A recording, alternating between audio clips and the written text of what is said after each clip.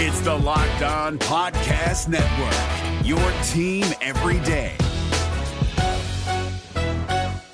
Kyle Krabs here, host of Locked On NFL Scouting. Join Joe Marino and me every day as we provide position-by-position analysis of the upcoming NFL Draft.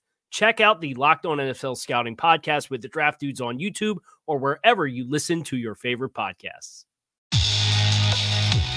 You are Locked On Dolphins, your daily Miami Dolphins podcast, part of the Locked On Podcast Network, your team every day. Welcome, everybody, to this Monday edition of Locked On Dolphins. I'm your host, Kyle Krabs. Today is Monday, February 15th, and we got the creative wheels spinning this weekend, kind of going through some mock draft scenarios for the Miami Dolphins. We took a little bit of a look at free agency, or I mean me, your host, Kyle Krabs, lifelong Miami Dolphins fan, director of scouting at thedraftnetwork.com, and managing editor of USA Today's Dolphins Wire. What we've started doing, and we, over at the Draft Network, we have our scouting department, a couple former NFL scouts on staff.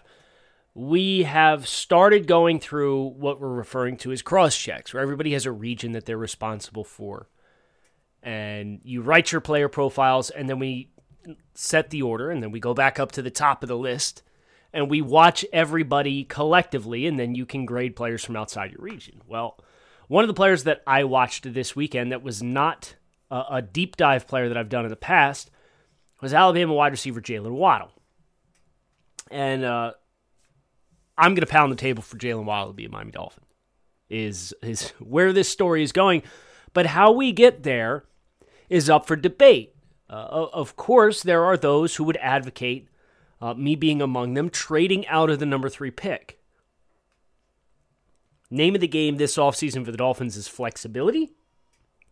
Trading out of 3 gives you the most flexibility. But if the Dolphins fell in love with Penei Sewell, the offensive tackle from Oregon, we have not on this show had the conversation yet about trading up from 18. If the Dolphins want to stay put at 3, they want to draft and what they perceive to be an elite talent in Penei Sewell, great. Now, you got to go get a guy, right? So, as I'm watching Jalen Waddle, and I'm kind of going through the scenarios in my head of how does this player end up becoming a Miami Dolphin? There's the trade back scenario in which your wiggle room is like 8. And even then, you're kind of at the mercy of teams like Philadelphia at 6. You know, they need corner help, secondary help. They could go that direction instead. The Detroit Lions, definitely going to be in the wide receiver market. Cincinnati Bengals, if Penei Sewell's off the board because the Dolphins take him at 3, would they take Jamar Chase at 5? So now you could see Jamar Chase come off the board at 5, Philadelphia go another wide receiver. Like, you might not even get one of these top 3 wide receivers. I don't think it plays out that way. But this is the conversation I'd like to have, more so beyond just Jalen Waddle. We'll have time to dedicate to how good Jalen Waddle is as a football player. A little bit closer to the draft. Obviously, we're a month away from free agency. There's a lot of things that need to happen. Right now, I just want to have the conversation about what does the trade up market look like? Because if you trade back to 8, there is a scenario in which you get bit in the butt and you're left with Cincinnati comes off the board with a wide receiver, Philadelphia comes off the board with a wide receiver, Detroit comes off the board with a wide receiver. Now it's like, okay, do we draft Kyle Pitts? So if you stay put at 3 and you draft somebody, who are the partners available to the Dolphins depending on what else happens this offseason? And I'm sure there's going to be some smart guy or girl listening to the show that's going to say, well, every team in between 3 and 18. And technically that's correct. But I think there's some teams that are in the draft queue who are viable trade back candidates that the Dolphins could target if a Jalen Waddle slides or a Kyle Pitts slides or a Micah Parsons slides. If the Dolphins want to be aggressive. And we really don't know how aggressive the Dolphins are going to be because we only have a 2-year sample size, right? Year 1 for the Dolphins in 2019, super conservative. We're going to hoard a bunch of assets. We're going to trade away expensive talent. We're just trying to stack the deck to work with and move forward with, keyword, flexibility. They've already gotten to that point. And then we saw in 2020, they flipped the switch with everything other than top 100 selections. They were super aggressive. Traded up multiple times on day 3 of last year's NFL draft. Gave a record-setting contract to Byron Jones. Gave Kyle Van Noy a big contract.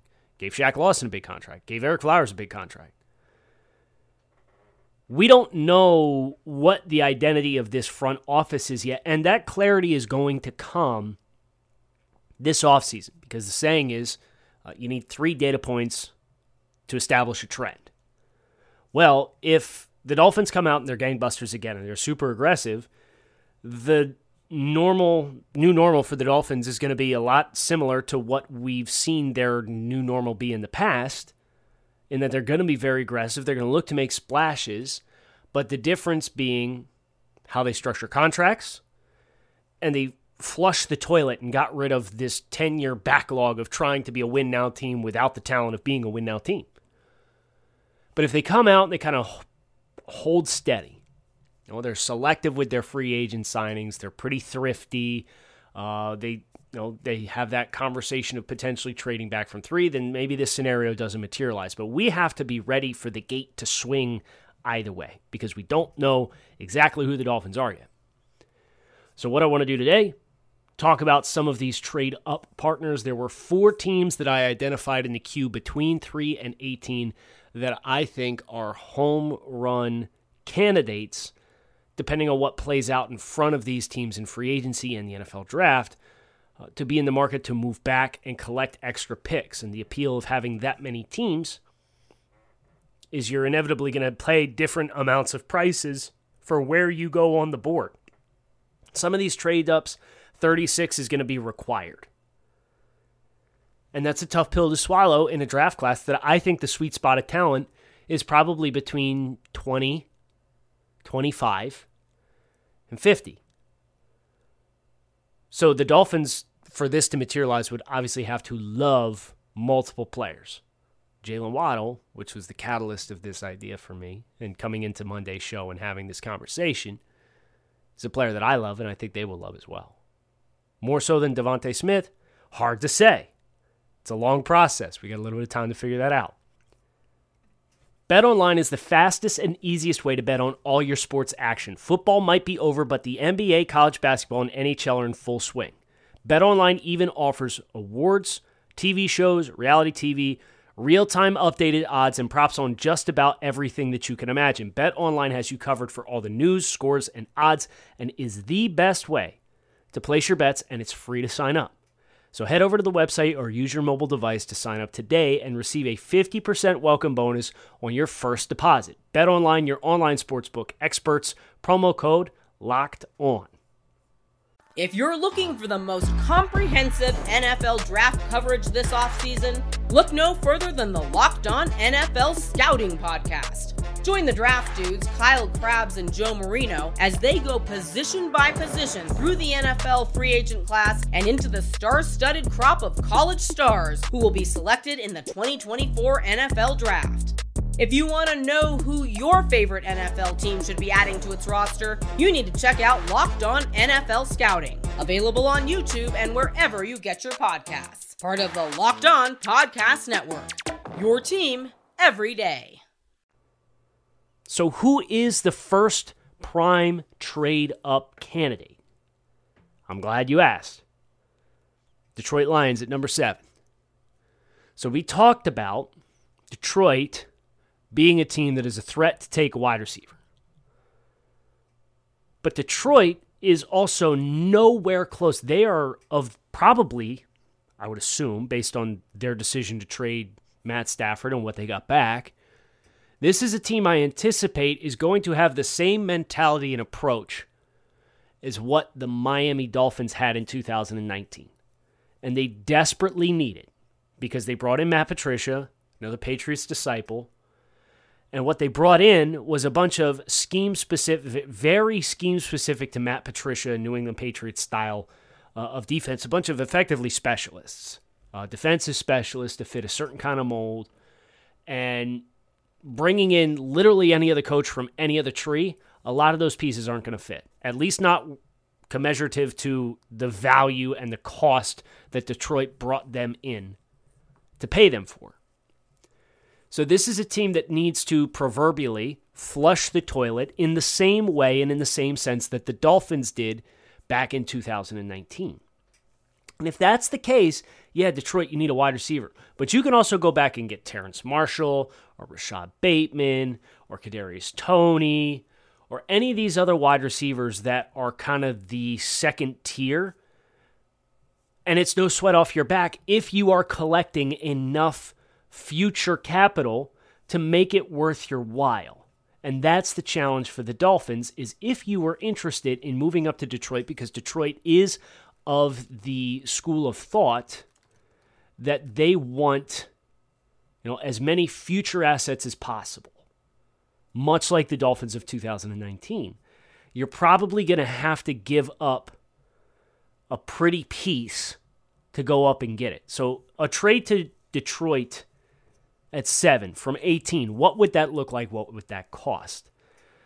Miami would obviously give up 18 as part of the deal, and you're moving up 11 spots in the order. You probably have to give up 36, but the appeal to Detroit is if they want future assets, you might be able to sell them on a 3 this year instead, which would be 81, and then a 1 next year. Now, do you feel comfortable doing that? Or would you rather just give up 36 and say, well, we'll still have 50 as a pick in the second round to work with? I think Miami, as a team that has a little bit more in front of them this year potentially to work with, you might want to embrace, if you're going to be of the aggressive school of thought, keeping 36 for another player who can impact your team this year. Another layer on top of that, of course, are the Dolphins one of those teams, and I anticipate that they will be, who trusts their player evaluation amid an unorthodox pre-draft process. Because there will be teams that say, well, we didn't get the data points we typically get thanks to the NFL Combine and lack of access at pro days, and we don't want to be all in on this class. We'd rather be in on 2022, in which we anticipate things will be closer to normal. I think Miami has enough respected minds in their building between Chris Grier and Brian Flores and Marv Allen and Reggie McKenzie, enough guys that have been doing this long enough and are established as good talent evaluators, that they will probably favor their evaluations and trust we can get a hit at 36. The appeal of trading to Detroit is you get in front of Giants as a potential skill player spot, Dallas as a potential Kyle Pitts landing spot, Carolina and Denver not so much. Carolina's in the quarterback market, Denver's in the quarterback market. Chargers, offensive line. Minnesota, offensive line. San Francisco, probably offensive line. New England, skill players. So the early portion of 10 through 20 has a lot of teams that will be interested in the same pieces that the Miami Dolphins are. So a couple different ways that you can choose to do this. If the Dolphins hypothetically drafted Penei Sewell at 3, say Cincinnati goes with an offensive lineman, Rashawn Slater, who is very well regarded on NFL insider circles. Philadelphia goes Jamar Chase. Miami could get their pick of Alabama wide receivers at 7. Could potentially keep 36 too. I think there's a lot to investigate with Detroit, specifically, that Miami should really be dialed in on and have the Lions on speed dial throughout this process, whether that is coming down from 3 or up from 18. Let's say that doesn't work out. Let's say the Dolphins, regardless of who they pick, there's going to be an offensive line market, and there's also going to be a wide receiver market throughout the top 15.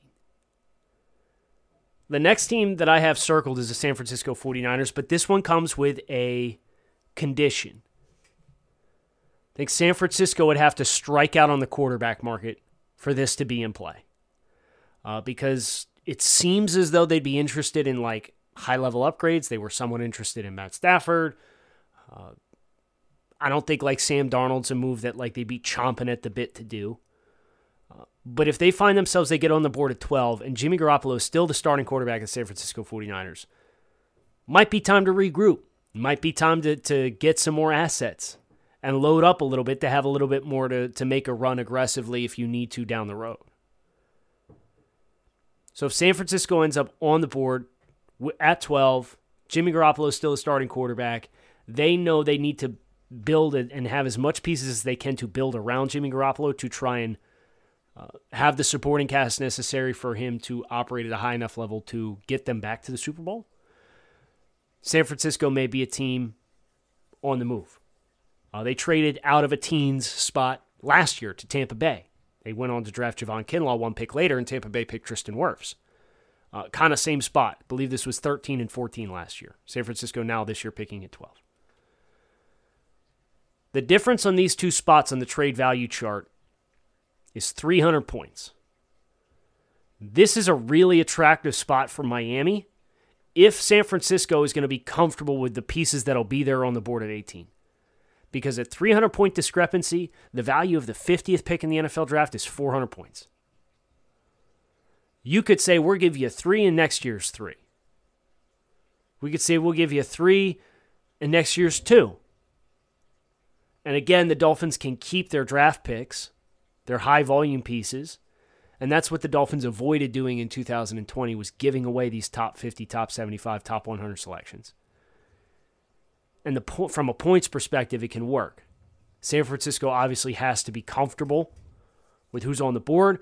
They also have to not have any of the 5 teams in between 12 and 18 be interested in a trade-up as well, because then you get into a bidding war, and San Francisco could drop down less spots and still get an equal return. Who would be a target at 12? I think about offensive linemen. If the Dolphins chose to go with a wide receiver at number 3, and then Penei Sewell goes at 5, and then you have Philadelphia, and they go with a wide receiver, and Detroit goes with a wide receiver, and Carolina goes with a quarterback. Denver's not going to need an offensive lineman. They've got Lloyd Cushenberry and Garrett Bowles, and Juwan James is under contract, at least at this point in time. Maybe Dallas goes Rashawn Slater, the offensive lineman from Northwestern. But if he doesn't, the Giants aren't going to go offensive line. There's a realm of possibility in which Rashawn Slater, as the second offensive lineman, is on the board at 12. If that's the case, this is all-run pick, because you're looking at 2 teams immediately behind San Francisco, and the Chargers and the Vikings, who will absolutely gobble up athletic offensive linemen if they're there. And the appeal for Rashawn Slater is he can play all 5 spots on the offensive line. So for a team that really is dialed in on getting the best combination of 5, if you go wide receiver at 3 and Rashawn Slater's there on the board at 12, let's go get him. Let's go get him. You know, he's enough of a mover, people mover, at the point of attack. He can win in gap power concepts. But the Dolphins did a lot of split zone and inside zone. And his athleticism to win and cross face and backside cutoff and climb up to the second level, these are all things that are very translatable to what Miami's going to do. Is he the biggest? No. Is he a left tackle? Probably not. I'd like him the most in Miami playing on the interior. So San Francisco at 12, depending on how the board falls and what San Francisco is able to do at quarterback, is another team that realistically could be in play for Miami. And depending on how the well dries up, I think those 2 teams immediately behind San Francisco, like we talked about, say San Francisco stays on the board and they run a lot of outside zone, wide zone. Slater's athletic enough to do that. If they draft him to play guard, right guard, in San Francisco, and the Chargers say, hey, we need offensive linemen. There's not really a tackle prospect that's commensurative with the 13th overall pick. Perhaps we want to get out. Miami could still jump another offensive line hungry team in Minnesota, and they would also jump New England, who's skill player hungry. So regardless of whether or not they took Sewell or a wide receiver early, it would make sense because there's motivation to get in front of either one of those teams. Built Bar is a protein bar that tastes like a candy bar. So whether you're looking for a healthy snack, a breakfast on the go, something post-workout, or just like delicious things, Built Bar can fill the void for you. And best of all, Built Bar doesn't just taste good, it blows the nutritional facts of your typical protein bar out of the water. It's got 200 calories per bar or less, up to 20 grams of protein per bar, 18 delicious flavors to choose from, and 1/7 the grams of carbs and sugar of your typical protein bar. So if you're looking for a change up in your diet, visit BuiltBar.com, use promo code LOCKEDON, and you can save 20% off your next order of Built Bar. That's BuiltBar.com, promo code Locked On to save 20% and find out what all the fuss is about for yourself. If you're looking for the most comprehensive NFL draft coverage this offseason, look no further than the Locked On NFL Scouting Podcast. Join the draft dudes, Kyle Krabs and Joe Marino, as they go position by position through the NFL free agent class and into the star-studded crop of college stars who will be selected in the 2024 NFL Draft. If you want to know who your favorite NFL team should be adding to its roster, you need to check out Locked On NFL Scouting, available on YouTube and wherever you get your podcasts. Part of the Locked On Podcast Network, your team every day. Getting in front of New England is interesting because it opens the door for much more than just a wide receiver or pass catcher. Think of a name like Micah Parsons, or even Jeremiah Owusu-Koramoah, linebacker from Notre Dame, who I don't think is a great fit for Miami for the sense that if you're looking for a stereotypical three-down linebacker, but if you're looking for hybrid players who can play in the box, who can play out in the slot, Owusu-Koramoah is everything that the Dolphins don't currently have in a linebacker, and he's about 220, 225 pounds, so he's not the biggest dude. And if you were committing to Jerome Baker and Jeremiah Owusu-Koramoah, then you really need to make sure you find your replacement for Devon Godchaux, and you have that brick wall in front. But Micah Parsons, if he's kind of available in this early teens range, there's no questioning he would be a scheme and style fit for the Dolphins, getting in front of New England, who they have much more pressing needs. But I also look at New England, and it's hard to get a thumb on what this team's going to look like. And obviously, if Micah Parsons or a player like Micah Parsons or Jeremiah Owusu-Koramoah is of appeal to Brian Flores, they're going to be an appeal to Bill Belichick, considering Flores' background with New England. So those would be the teams that I would peg as the most likely trade-up candidates. Detroit at 7, San Francisco at 12, Los Angeles and Minnesota at 12, 13, and 14. If you want to make some magic happen and you want to get 2 picks in the first half of the first round, that's where you go. And of course, we talked a little earlier about how we need more information to kind of decode what the new reality is for the Dolphins as an aggressiveness from a front office perspective. Year 3 will tell us that. But this would be a tendency breaker across the board. The only early trades that the Dolphins have made in the top 3 rounds, the first 2 days of the draft with this regime, we had the trade back in the second round of 2019, which ultimately then led to the Josh Rosen roll of the dice, in which the Dolphins pushed their second round pick from 2019 to 2020, a pick that later became Raekwon Davis. And then the team traded back from 26 to 30 to regroup after Cesar Ruiz and Brandon Ayuk came off the board right in front of them in last year's first round. This team has not moved up and given up premium assets. That's not to say it can't happen or won't happen. And if they do, it tells you a lot about where this team feels they are from a talent perspective and a readiness to contend perspective. It's going to be fun. I think if the board breaks right, coming out of this first round, if you wanted to say, hey, you come out with the top offensive tackle in my eyes in Penei Sewell and one of the Alabama wide receivers, I'm not going to get picky, but I am going to tell you I'm going to pound the table for Jalen Waddle this spring. That's a dream come true for Miami. The next step, of course, is to play some of these scenarios out, and we may do that at the end of this week. We may be able to present take a tackle and trade up scenario, take a wide receiver and trade up scenario, trade back from 3 and take a offensive lineman first or best player available first, and trade back from 3 and take a wide receiver first.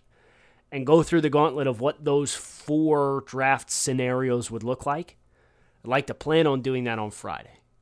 But tomorrow is Power to the Pod, which means it is your show this week to bring your questions and topics pertaining to the Miami Dolphins to the table.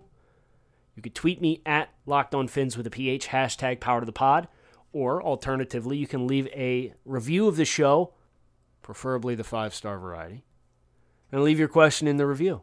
Either way, I look forward to hearing from each and every one of you. I thank you for continuing to keep it locked in right here on Locked On Dolphins. I hope you guys enjoy the rest of your Monday. Fins up, everybody. Thanks for listening.